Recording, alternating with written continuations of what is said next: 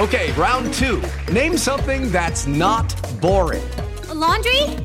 Ooh, a book club. Computer solitaire, huh? Ah, sorry, we were looking for Chumba Casino. That's right, ChumbaCasino.com has over 100 casino-style games. Join today and play for free for your chance to redeem some serious prizes. ChumbaCasino.com. No purchase necessary. Void where prohibited by law. 18 plus. Terms and conditions apply. See website for details. This week's episode of Millions of Screens is brought to you by Schitt's Creek. Pop TV and CBC proudly present Schitt's Creek for your Emmy consideration, celebrating 15 nominations for its final season, including Outstanding Comedy Series, Outstanding Writing for a Comedy Series, Catherine O'Hara for Outstanding Lead Actress in a Comedy Series, Eugene Levy for Outstanding Lead Actor in a Comedy Series, Dan Levy for Outstanding Supporting Actor in a Comedy Series, and Annie Murphy for Outstanding Supporting Actress in a Comedy Series. Full episodes of Schitt's Creek streaming now on PopTV.com and the Pop Now app.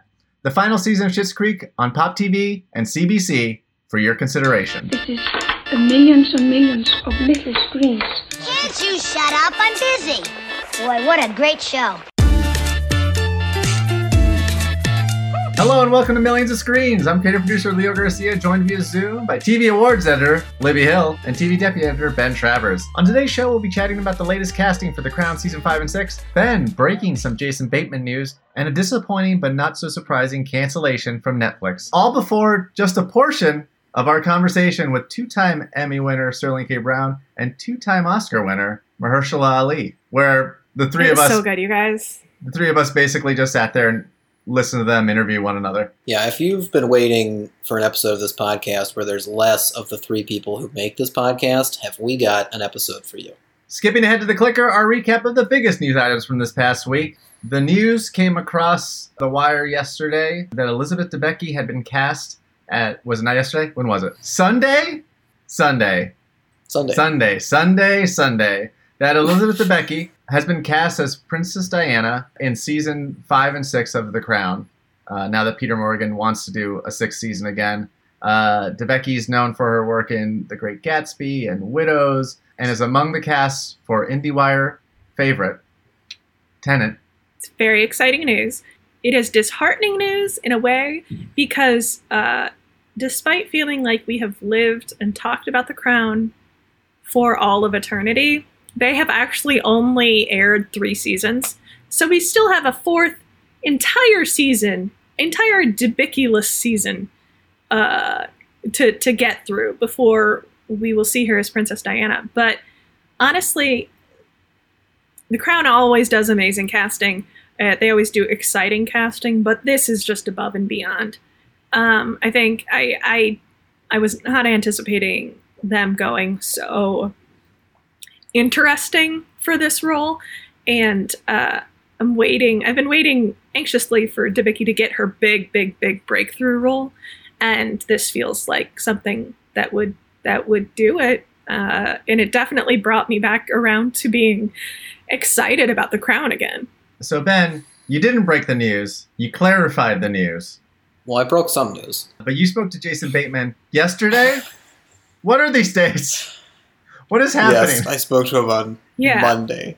Okay, so you spoke to Jason Bateman yesterday, and it's in the headline, but essentially he may not direct a single episode of Ozark this upcoming season. That's correct. So the kind of clarifying bit of news is that for the upcoming final season of Ozark, which will be 14 episodes split into 2 parts, Jason Bateman, who has directed the first 2 episodes of each prior season, of all 3 of the prior seasons, won't be able to do that because they're taking precautions with their production to protect against any shutdowns and as many infections as possible. And the way he basically explained that was, as a director, you're doing everything, you're talking to everybody, you're communicating with the entire crew and going on location scoutings and traveling around and doing all of that. So the odds of getting an infection is much higher. And when you're, number 1, number 2 on the call sheet as an actor, if you get infected, then the whole thing has to shut down. So as kind of a precautionary measure to ensure that everyone can keep working, that the production doesn't get stopped, and everybody loses money, everybody loses time, everything becomes more complicated. He's kind of decided to step back. He did express an interest in later in the season maybe getting back into the director's chair, but he also explained how that wasn't really a feasible solution because when he did that in season 1, they had to shut down production for a few weeks so he could do his pre-production and get ready to direct those final 2 episodes. And not only is that typically not a feasible solution, but it's even less of a realistic option with everything else going on. He won Best Director at the Emmys last year for Ozark, so obviously that's disappointing. But the news that was broken is that they are planning to start production on November 9th for the final season. They're still in negotiations with the unions and the guilds and everybody to make sure that the safety protocols that they've set up after talking to everybody you could possibly imagine, that those are safe and that those are legitimate and that everybody feels comfortable moving forward.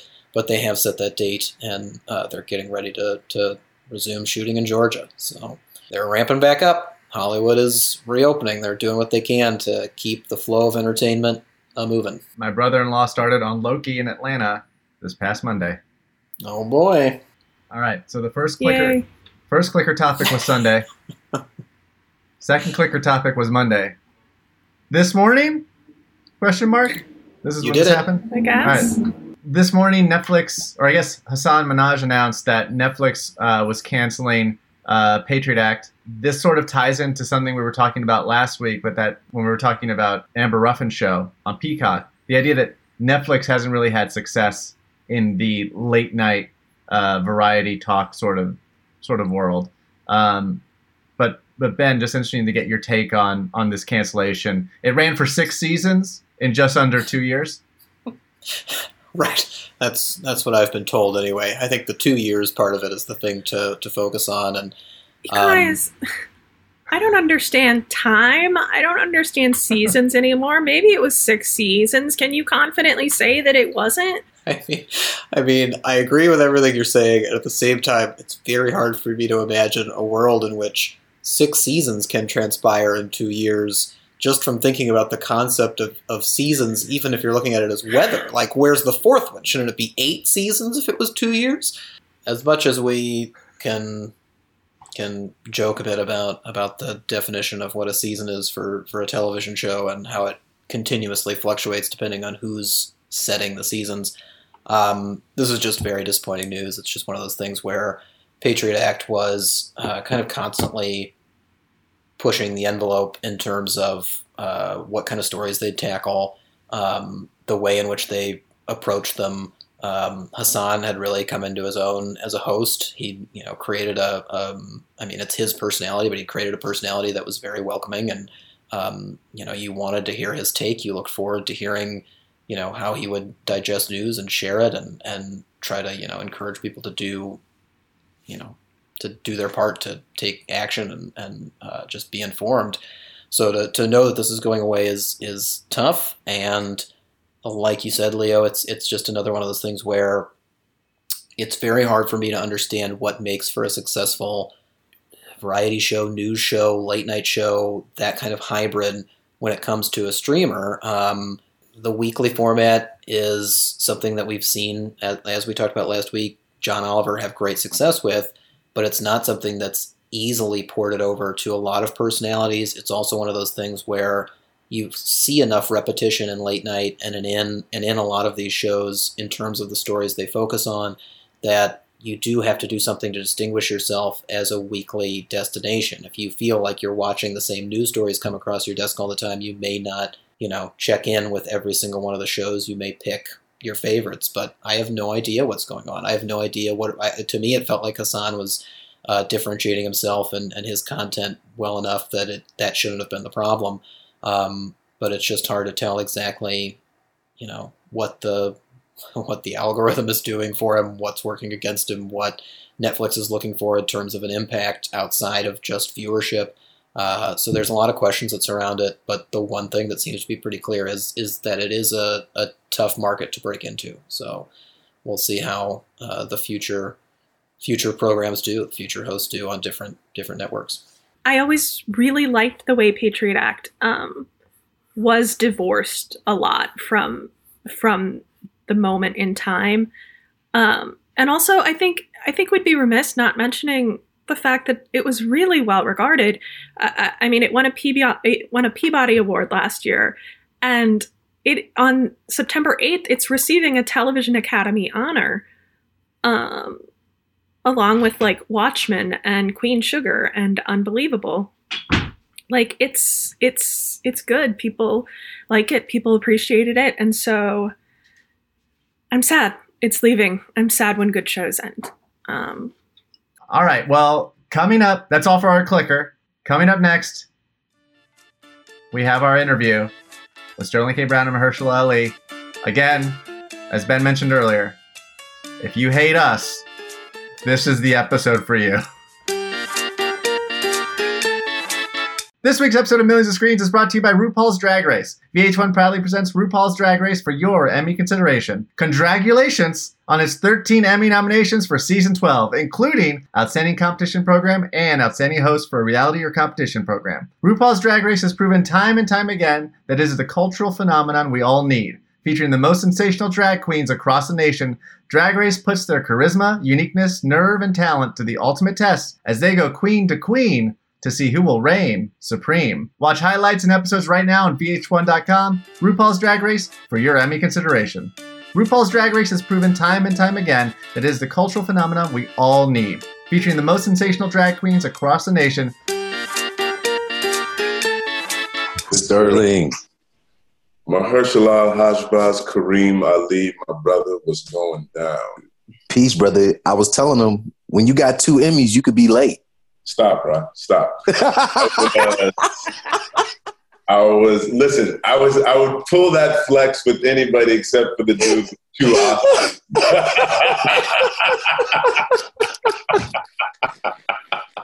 My sincere apologies. Stop. I have to say, this is a perfect start because this is exactly what we were expecting. We want you guys to talk to each other as much as possible. But I just wanted to give you guys the warmest Millions of Screens welcome. Send a hearty congratulations on your Emmy nominations, all of them, including, I believe, your executive producing credit on We Are the Dream, Mahershala. Thank you. Thank you. Really excited about that, you know. So really appreciate it. And it brings me so much joy to get to root for each other. Like it just, for instance, when I finished Mrs. Maisel last week, and just every time Sterling, you came on screen, I just lit up, bro. Like, and then by the end, man, like by that last episode out by the plane, man, just your work, bro. That's why I need you, man, in my life, because I'm not joking. Because look, there's so many terrific actors out there. Like there just are so many people just doing great work. But when I see you, there's this extra thing that you bring to it. There's this extra sense of like awareness and presence, and you're just so sharp, like just a Ginzu, like when you work out there, bro. So I'm just honored just to be in this category with you.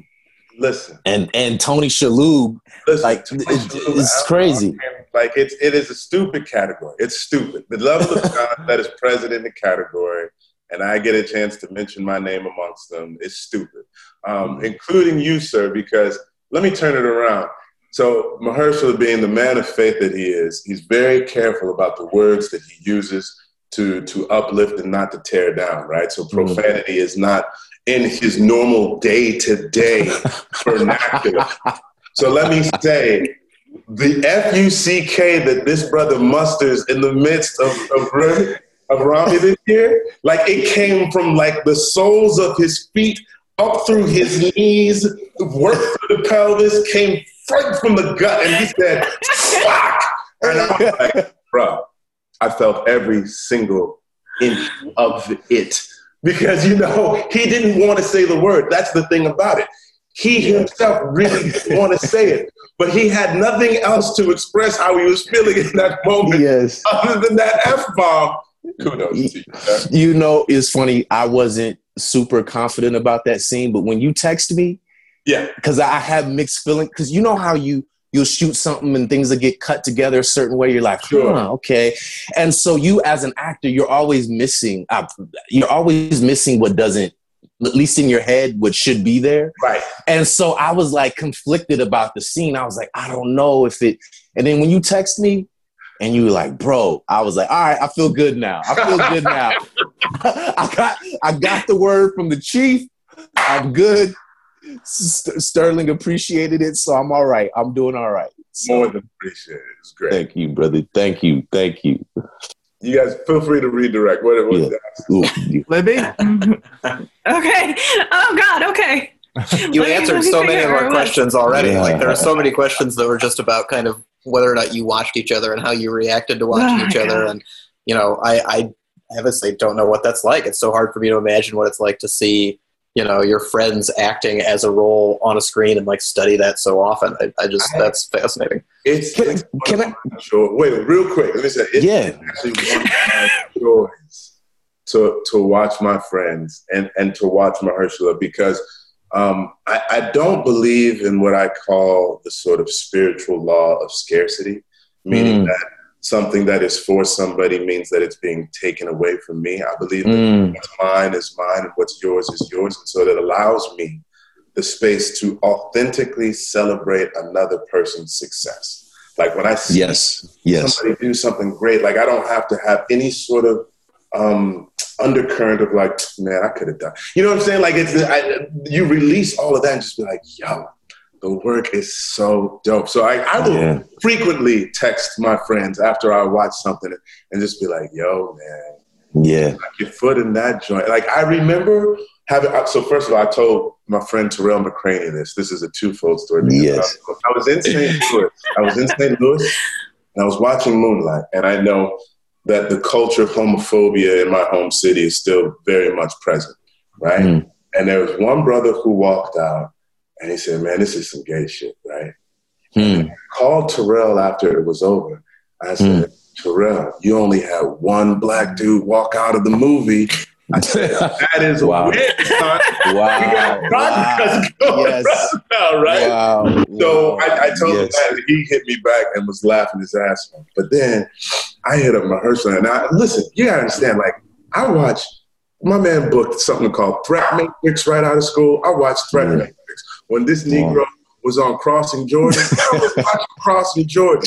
When he first popped up as the fixer on House of Cards, I'm watching me some House of Cards, right? I said, like, bruh, your work is always consistently wonderful.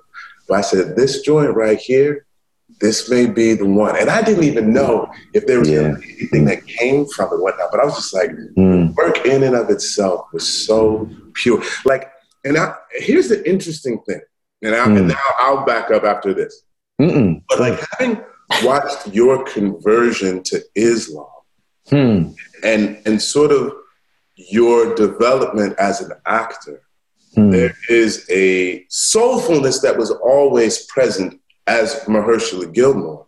But as Mahershala Ali, there's just something that feels like, people talk about still waters running deep or whatnot. And Mahershala is a quiet man, just in general and whatnot. But that doesn't make him any less powerful. And you see that come across as an actor. Like there's a beautiful stillness that comes. And one of my most favorite things to watch him do is to listen.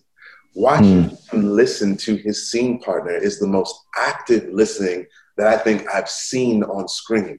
And so when that young man in Moonlight was saying, like, am I gay or am I this or whatnot? And you were just listening to him and the tears just started to come down. I was like, bro, he doesn't act, he is. You just pause. Sterling, have you ever seen a black man blush, brother?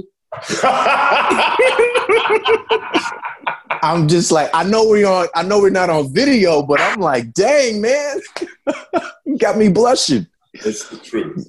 Thank you, Sterling. I would like to sincerely, I want to say this early. Thank you for that. Sincerely. I wanted to say this earlier because when I watch you work, I'm always, whether I'm trying to or not, I'm always kind of learning something. And as I watched you on The Marvelous Mrs. Maisel throughout the season, what was so clear to me by the time, you're in like the barbershop episode. I think that's like episode 7 or something like that. Yeah. There's this spontaneity that you find that is also, and don't misunderstand when I say this, it's spontaneous and it's large. It's generous. There's an activity and a movement and the sense of really clearly being prepared and sharp, but in the moment. And when I see you, it makes me want to be more bold, less reserved. I swear on my life, more bold, like less reserved, and just like really commit to the moments. And because in part, like I am naturally pretty introverted and honestly reclusive, but to be way real. And so how that I think impacts my work is like theater is hard for me, and theater is hard for everybody, I imagine. But why at least in my body it feels so hard for me is because I'm a relatively soft-spoken person.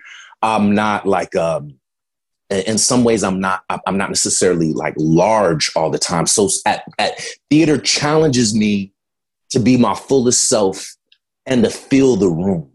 And so I've always been more comfortable on film and television in a certain way because I feel like I could be more economical, you know? Sure. And there's an energy and a generosity, and you still are very clear about where you're going in the arc of a scene or in the journey of an entire character. But just the way you give, I know I'm almost kind of speaking insider baseball, but there's a generosity in your work where it helps me understand the term generous actor when I watch you, if that makes sense. Like, I swear, like it gives me, your work is aspirational to me, and it gives me a barometer for truth, for sure, but how a way in which that could be communicated in a manner that resonates with me, that I understand, and that goes beyond what I normally do. It would be very challenging for me to approach the work in the way you do, but I accept that challenge and love that you're just here for so many of us to kind of pull from and be inspired by. So thank you, brother, so much, man. I just sent you a private message, I think. I don't think I don't think I got it. It's probably, you told me to shut up. No, I'm telling you, like you read the script to perfection. Like, make One of the things that I find most endearing about Randall Pearson is that like corny and at times like embarrassing dad sense of humor. Yeah. And I know you've obviously had like more difficult acting challenges in your career, but how do you balance not doing that wink to the audience in those moments so it's believably embarrassing to the kids? Yeah, it's not even like I'm never concerned about that because my TV daughters give me such the right reaction to every time I tell the joke.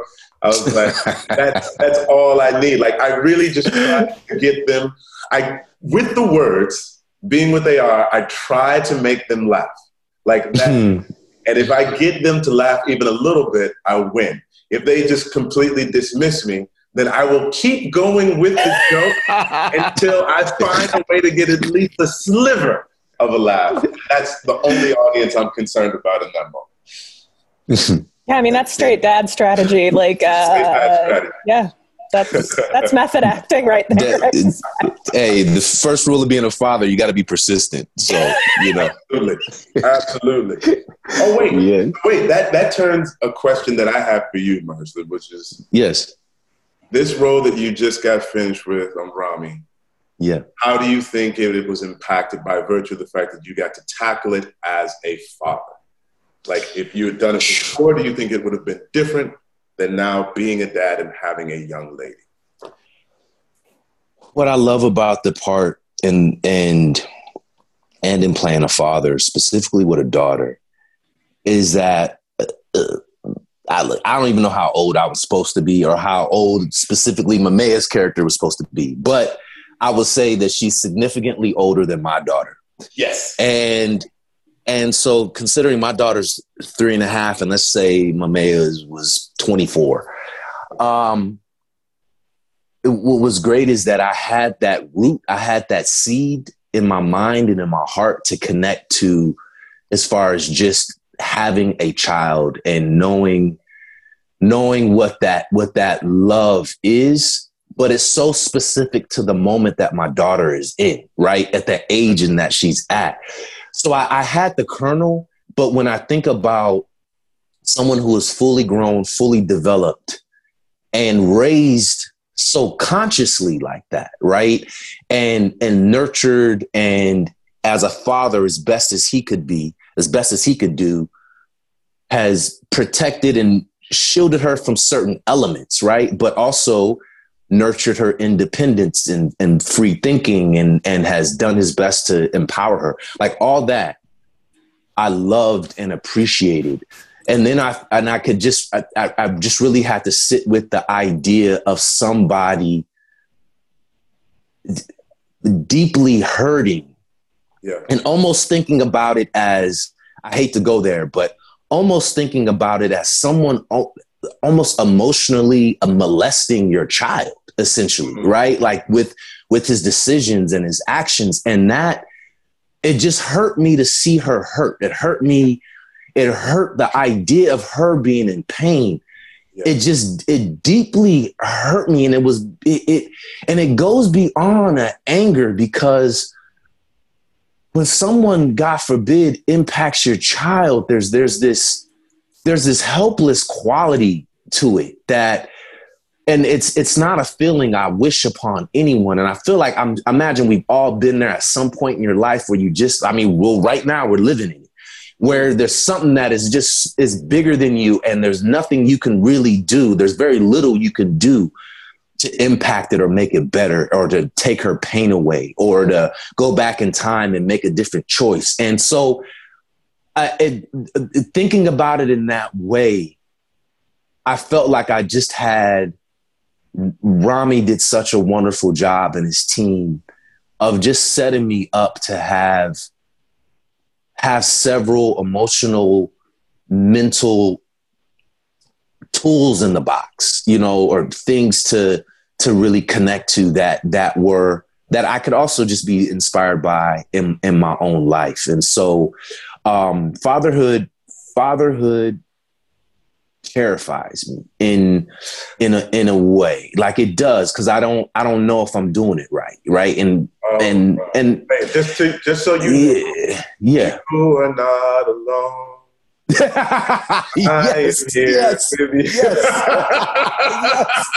Yes. Like, it's so much of it. It terrifies me, and you just you just want to do. You just want to do it right, or do it true, or do it to the best of your capacity.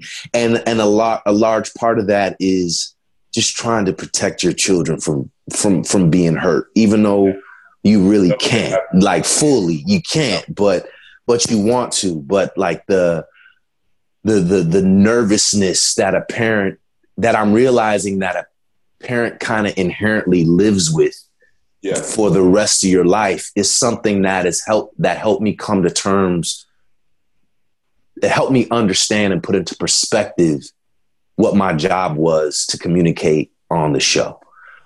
So underneath all of that is that love, that deep love, and only the fear that a parent can really have, like, nestled in there, that ends up impacting how all those moments played out. It's beautiful, man. Like, I thank you. I'm thinking a couple of things. Like, you're the sole responsible one, because her mother is not present. I don't know if that's her mother was deceased. She had, and we didn't really like get into it like that on the show. But her mother was deceased, so essentially I was a single father. Single dad doing that. And then wait, because I'm sure these good white people have another question, but I'm going to ask one more. Yes. Because I think, how cool was it for you to be able to display your religion? And maybe it was not necessarily the way in which you practice it. I'm not really sure. Mm-hmm. But to see, like you were talking about NYU earlier, and the Chekhovs and the Ibsens and the Millers and the Williams, and whatnot, but like to be able to step in something that was specifically written for you within your religion as well. This is the first time I've been able to practice it on screen. What was that like? Well, I'll tell you, Sterling. In 2000, so I converted December 31st, 1999. My third year of grad school, your second. Yep. So, and I remember I started doing my prayers at school, and like we were doing Blues for an Alabama Sky, and I would like sneak off real quick and make my Maghrib prayer, my evening prayer, go do the play or whatever. And it was invigorating, inspiring. I was like just in awe of life, but it was also really difficult because I was like, what the heck did I sign up for? I didn't realize that it was this challenging, right? You know? And so I graduated school and I was very fortunate within, I don't know, we graduated May 5th, 2000. Okay. And by February 2001, I booked a pilot. Right. And it was Crossing Jordan. Crossing Jordan, okay. And I had turned down this opportunity to work with Sir Peter Hall because I trained in from New York and I got back to DC. I was doing this play, The Great White Hope. Right. And I got cast as Achilles and I hadn't had time to read the play. I think it was Titus Andronicus or something. I hadn't had time to read it because I just put a monologue together, trained in, did the audition. By the time I got back, I got the job. Yeah. And then my co-star, Kelly McAndrew, says to me, so what happened with the audition? I was like, yeah, I booked it. She goes, who you playing? I was like, Achilles. She was like, oh, wow. Okay, you're playing a god. And I like, in my mind, again, I just converted to Islam. The main thing in Islam is there is no God but God. Like, God is God and Muhammad is his messenger, period. Like, that's it, right? Yeah. And so it's this thing in Islam about shirk, like associating partners with God. So basically, I was like, I can't do that. I can't play a demigod. And so I called and I turned down the part. And they kind of freaked out. And then it happened again with something else, a TV opportunity. And then I booked Crossing Jordan. Yes. And this is 2001. And I shoot the pilot. And, you know, you shoot a pilot and it starts airing in like September or October or something like that. Uh-huh. And, oh, no, it was, I can't remember exactly how that laid out, but we had 5-6 episodes in the can. And then the episodes start coming out. Yep. And then 9/11 happens. Yeah. And at that time I was going by my full first name, Mahershala Hashbaz Ali, which is Hebrew, by the way. Yes. But people thought it was like this Arabic name, like this Muslim name. And it was actually a name. My mom named me that out of the Bible. Right. And after the towers happened, after 9/11 happened, and as a Muslim, first of all, you're like, that is not Islam. Right. So you feel this like shame, guilt, anger, embarrassment for somebody who has just hijacked your religion. And you're American, like you're not down with it from that point of view as well, right? You know, and so, but then people in the country are just assuming like you're cool with that because you're Muslim, you know? And so it was a difficult time, but as soon as that happened, the next episode, and I think my name came up fourth on that, was my first TV gig, but I was a principal, and I think my name came up like third or fourth on that show. Yeah. That next episode that came out, I had 2 lines in it, if I'm not mistaken. And then the next one came out, and I had maybe a scene or something. And so then it became this thing where I started to feel And as quiet as I can be in certain ways, I've never not spoken up for myself. Like, I'm not that dude either. I'm not a punk. Like, I will speak up for myself. I just, in general, I'll go the other way before I really, really get into it with you, because I'm like, I'll let you go and move on, you know? But I approached them about it. I started talking to them about it. Then eventually I got fired. 19 episodes in. And that was like absolutely devastating for me. And I went back home to the Bay Area. I think I had like a mini breakdown, honestly. Like, I really did. And I had to take off like 6 months or something like that. Yeah. And it was like a rough intro for a kid from Hayward who just started acting 10 minutes ago. It was like so shocking to me to go that far and then to fail like that, or to fall on my face, or to get fired from my first job. Right. 20 years later, up until the point of my literal Islamic 20-year anniversary birthday, I'm playing an imam on TV and playing somebody with these aspirational qualities that I want to embrace in my own life. So for it to take 20 years from my conversion to getting fired with it, but a year after I converted from my first television job, to 20 years later playing an imam on television, was unbelievable to me, because I've always had to hide my religion in a certain way, or I had to, and not that I'm ever trying to advertise it either. Like, I just feel like your faith and your religion, like, I know you're you are a strong Christian man, like strong in your faith. Like, we've had some dense, deep talks about faith, like seriously, more like deep talks. And so, but I don't know, like, the goal is not for me to go out in the world and proselytize per se, like, or be leading with that. It's just, I wanted to be able to just practice my faith and work. And because between my faith and the work itself, there's a real natural tension that I'm constantly navigating and have been trying to navigate for 20 years. And so that's really been the only thing I've wanted to try to figure out and wrestle with. This other stuff has been a lot to manage, but I feel so grateful, because I was also told, you know, I would never be a lead because I didn't believe in like doing simulated sex scenes and all this other kind of stuff. And so I have these goals that to this day I'm still working toward, you know, and want to be able to have a full a career with breadth, you know, and an expansive, broad, diverse career, you know, and so I'm still working at that. And so I'm so blessed to have you as a barometer, as a pole, as a brother, you know, because it just, if for me, it's so, you're such a reminder of what I come from, what we come from.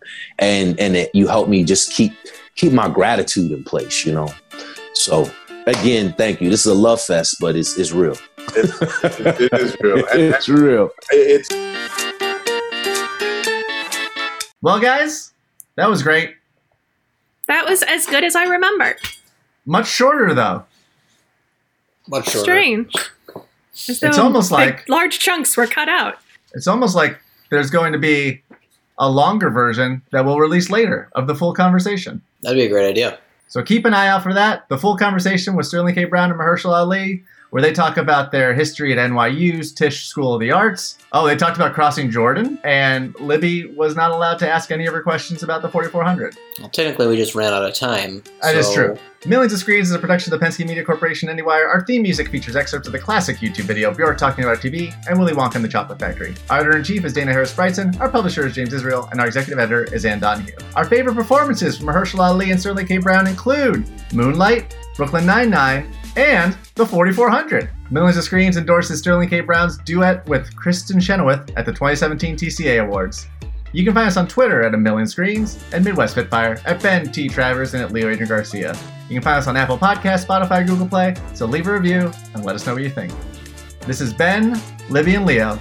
Remind you as always that you shouldn't let poets lie to you.